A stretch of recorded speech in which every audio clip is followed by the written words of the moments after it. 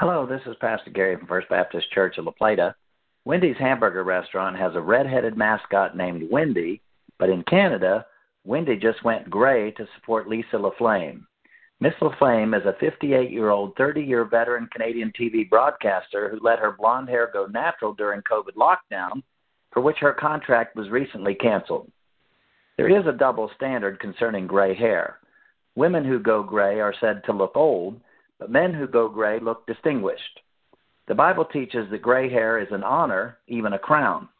Proverbs 16:31 states, quote, "The hoary head is a crown of glory if it be found in the way of righteousness."